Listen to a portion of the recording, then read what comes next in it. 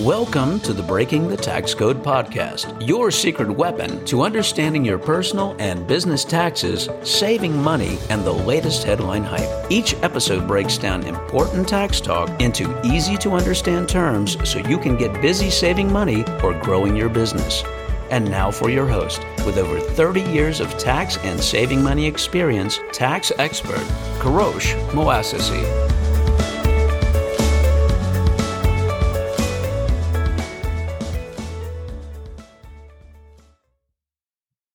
Hello, everyone. I'm Caroline Moassessi, your co-host for Breaking the Tax Code with Kourosh.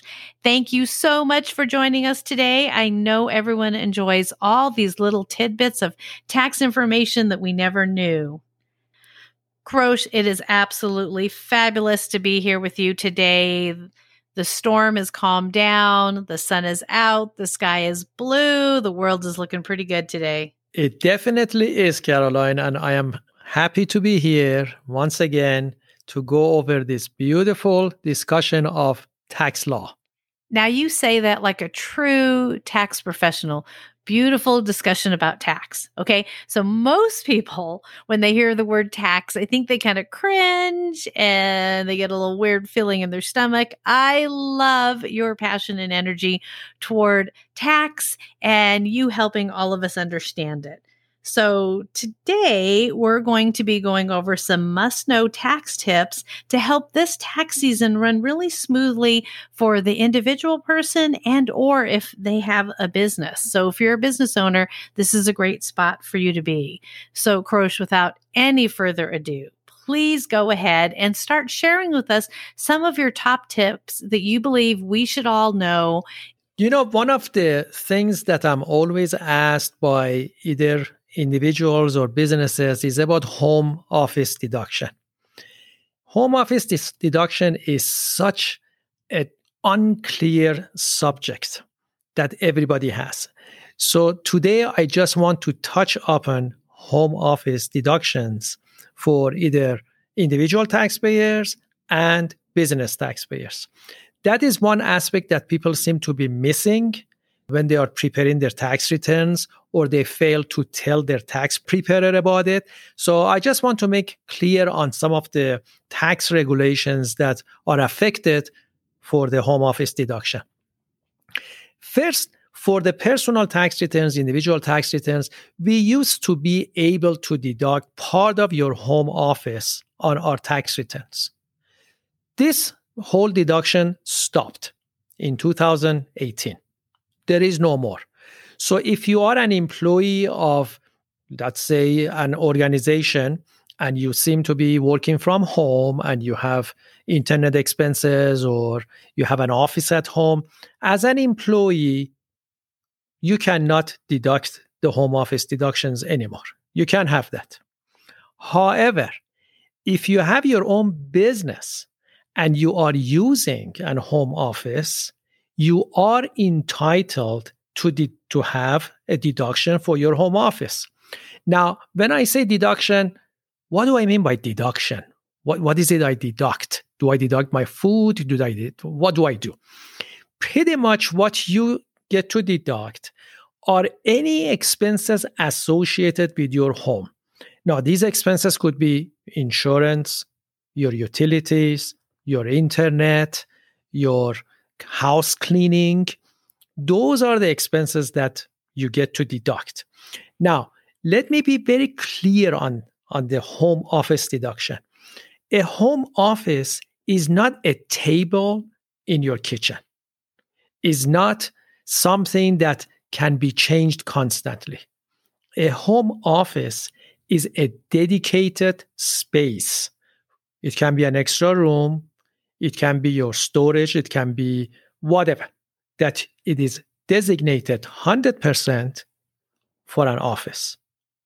Now, the other deduction that is also allowed for the home office that it is missed entirely is the cost basis of your house. So what is a cost basis of your house? Let's say I bought my house for $500,000. The space that I use for the home office let's say it's 10%. 10% of that 500,000 is 50,000. Now, 50,000 is the depreciation that is allowed, not entirely, but through the life of the property, which is 39 years. I know it's a little bit confusing, but let me just go through the number again. I paid 500,000. I use 10% of the house. So the cost basis allocated to that home office is 50,000, and I have to depreciate that 50,000 within 39 years. So whatever that number comes up to, 12,000, whatever. That you actually not 12,000, about 1,500 that you get to deduct as a depreciation. Now, one of the things that you need to be aware of having this depreciation is that it is not a choice. What that means is that a lot of people say, well, I'm going to sell my house 5 years from now, 10 years from now. I'm not going to depreciate this. Therefore, I'm going to show zero. That's not a choice. Whether you choose to take that depreciation or not, the IRS will assume that you have taken it. The rule is, if you chose not to take that depreciation on your house, that's your issue. As far as IRS is concerned, you have. So what consequence does that depreciation have on the sale of your house? Remember, whenever we sell our house, if we have any gains, let's say you're married, filing jointly, you sell your house and you have a gain. Up to $500,000 of that gain is tax-free. You don't pay a dime on tax on that gain because it's an allowance, it's a freebie. However, if you have taken any depreciation for that home office, whatever you have taken throughout the years, that is taxable. That is something that is entirely missed when somebody sells their house and they've been using a home office deduction. Wow. I did not know this, but again, that's because you're my tax guy. So I guess I take advantage of that. But that is amazing information. So now I have a question for you with this. So let's say I work for a company that says, hey, you can work from home 2 days a week. Come into the office 3 days a week, work from home 2 days a week. Now what happens?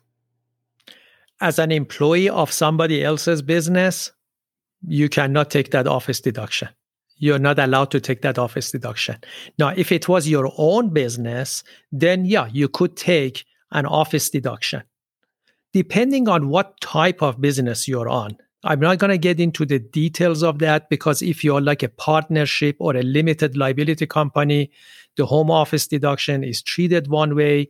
If you're an S Corp or a regular C Corp, that home office is treated differently. One of the things that we do for the shareholders of an S Corp or a C Corp is that the company itself, the corporation itself, can come up with a plan, whether it's called an accountable plan or a non-accountable plan, and they can give you as the employee of your own business an allowance for using your home. And you get to deduct it and you don't have to pay tax on it. There are ways to get around that. But to go back to your question, if you are working for somebody else and you are using your home office, that is not tax deductible anymore. That stopped in 2017, 2018. It's gone. So now what if I'm using my home computer? So since I'm not at work and I'm not using my computer over there, but I'm at home using my computer, still I can't deduct anything. Same thing. Because using your computer, or let's say that you have your own internet, obviously you have to have internet to use your computer to communicate with your employer.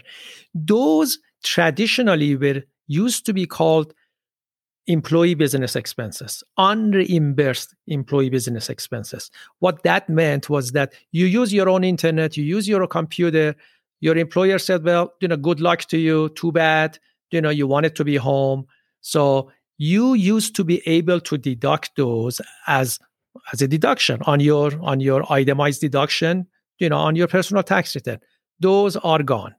Those expenses are gone. Now, there are some states that allow that to happen, like California. California did not conform with the federal law. So there are some states that allow that, but the rest of it, the rest of those expenses that are associated with employment, none of those are tax deductible anymore. Again, remember, if you're an employee of a business, if you're self-employed, that's a different story. That's the difference. So your tax preparer knows that when you tell them, don't take the assumption that, okay, I'm not going to be able to deduct those things. Therefore, I'm not going to tell my tax preparer. No, don't do that.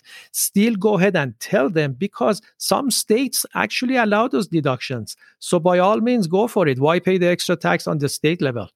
You're just not going to get that deduction on the federal, but you may on the California or any other state. So do it.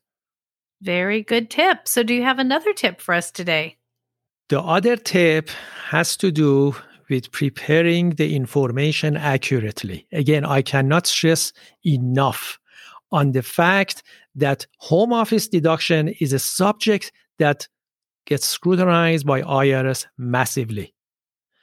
In particular, IRS loves to go after physicians who claim home office deduction. So what I'm saying is that, if you have an area that is designated for your home office, take a picture of it. Prove that that's the fact that you've done that. Keep track of your expenses. Keep track of your time that you've spent on it, because those are the questions that the IRS will ask you. How much time are you spending? What exactly are you doing? Do you have a desk? Do you have a phone? Do you have a designated computer? They ask all these specific questions. So be prepared to answer that. What I'm saying is that don't just go based on, well, I don't want to get audited, therefore I'm not going to take the deduction. No, if you're allowed to take the deduction, go ahead and do it. Why not? The tax law allows it. Excellent advice. Now let's take a moment here to discuss tax preparation. What options do people really have? Like, how does one know when it's time to get help versus doing your own taxes? I know there are some places I've seen, even in a grocery store, that will do your taxes for you. Like, how do we know when we need to get help or when we really should just be doing it on our own? Caroline, if you have a simple tax return, what I mean by simple is that you have one W-2 that shows on an annual basis that how much you earned, how much taxes you paid, and you have some interest that you've received from your bank. By all means, you can do it yourself. There are great softwares outside like TurboTax, and you can do it. It's easy. You can actually also go on the IRS website, and there is a free tool that you can do it online with the help of IRS. You can do that. If you have some extra time and you are really eager to meet an IRS agent, you can even go to the IRS office in your city or town, and they would gladly prepare the tax return for you. During tax season, they actually have volunteers that prepare taxes. So you can do that. If you have a little bit more complicated stuff, like you have dividend and stock sales and things like that, then you can go to the next level. You can go to like Jackson Hewitt, H&R Block, or whatever outfit is out there that they would prepare it. But if you are a business owner, you have rental properties, you have foreign assets. I stress on that fact, foreign assets that you have, you must consult a tax preparer, a certified public accountant, or an enrolled agent, or a public accountant who knows what the tax rules are and what the tax laws are. You do need to consult a tax professional. Don't just go pretend that you know what's going on. I have seen so many tax returns that have been done manually on a software, and it comes back to me for a review at some point in the future, and there's been mistakes after mistakes and mistakes, because you have to know where everything goes line by line, how everything is treated. So rather than just wasting your time, just go to a tax professional who knows how to handle these things to avoid any amendment. Because the amending the tax return not only costs you money, it also gets red flagged. It is being looked at by the IRS and the state agencies that why are we doing an amended tax return? Very good advice. Very good information to know. So, turning back to the tax tips, just one more tip. This is the time of year where the tax scams just explode. So, what tips can you give us to avoid being scammed? IRS does not email. I have received inquiries this week from clients that they have received emails from the IRS. IRS does not email taxpayers. They email us as the tax professionals because we are registered with them. And only if we have spoken to an agent, then they would email us. So if you get an email from IRS stating that you need to verify your social security or we are having problems sending you your direct deposit, please respond to this email with your proper bank routing number and account number. That's a scam. That is an absolute scam. So don't even fall for it. Even if you get a phone call that they say they are from IRS or state agencies, that too doesn't happen. They never call asking for information over the phone. They always send a correspondence. If there is an issue with your bank or social security number or dependent or any issue related to your current or previous tax, prior year taxes, they send a correspondence first and then they ask you to call them with the phone number they provide to you. They also give you a PIN number. So when they are talking to you, they want to make sure that it is actually you. So don't fall for any of those scams. This is the time of the year that these guys are just going left and right, scamming people. And I hate to say it, especially the elderly. They try to just scam them. They get scared. They answer questions that they shouldn't be answering. Next day, they look at their bank account. It's been emptied out. Those are the scams you need to be aware of. I've also received phone calls that were really aggressive saying, you owe money and you did not pay and we're reporting you to the local police. And then, of course, I try to keep them on the phone just to keep them busy because I know it's a complete scam and I just talk, gibberish to them. But if that does happen to somebody or if someone does feel they're being scammed, what do you suggest they do? There is actually an IRS site for and there is also a government site that you can report that phone number. Because whenever they call you, the phone number registers on either your cell phone or on your caller ID. And there is actually a website that you can go and report that phone number. Unfortunately, some of those numbers keep changing and changing and changing, and the 99% of those phone numbers are from overseas.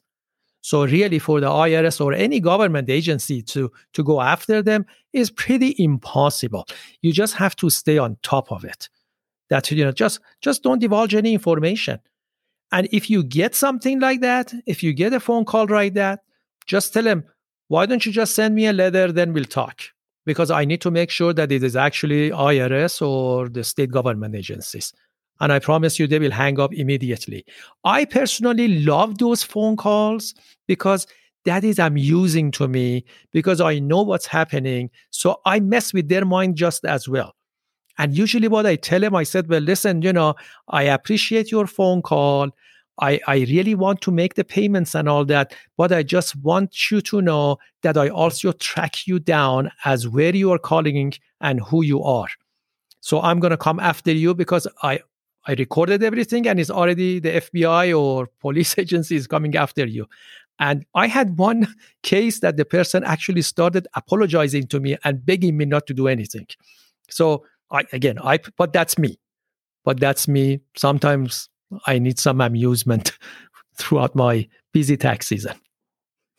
I like your style. I've done that too. It's kind of funny, like you just start talking to them and talking about like, oh God, my knee hurts today. And it's pretty funny. And I guess it's kind of rude, but hey, got to do what you got to do, right?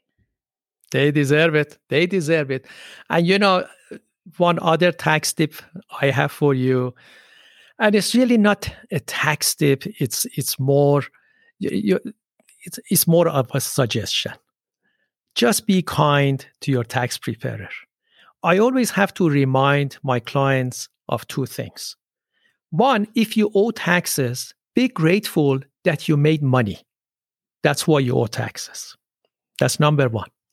And the second thing that I always tell the clients is that I swear to you, if you owe taxes, none of that is going into my pocket. I'm just a middle person in here. And remember, I'm always on your side. I try my best to save you money.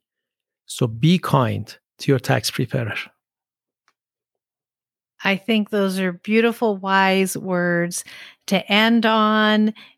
Taxes are not fun, but you're right. We turn to our professionals to help and guide us to improve things. So I echo that sentiment. Be kind to your tax preparer. Give them a hug. Send them some love. And on that note, we are out of time. So we look forward to seeing everyone here again in 2 weeks with our next podcast. And again, thank you for joining us. We really enjoy these conversations, and we hope everyone's enjoying the information that's being shared.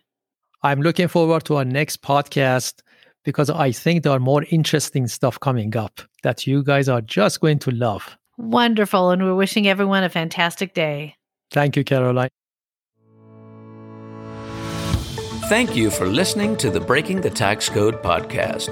If you enjoyed today's episode of Breaking the Tax Code and would like to receive the show notes or new episodes, visit us at moassessi.com, moassessi.com, or follow us on Twitter, Instagram, LinkedIn, and Facebook. Subscribe and follow us on your favorite podcast app.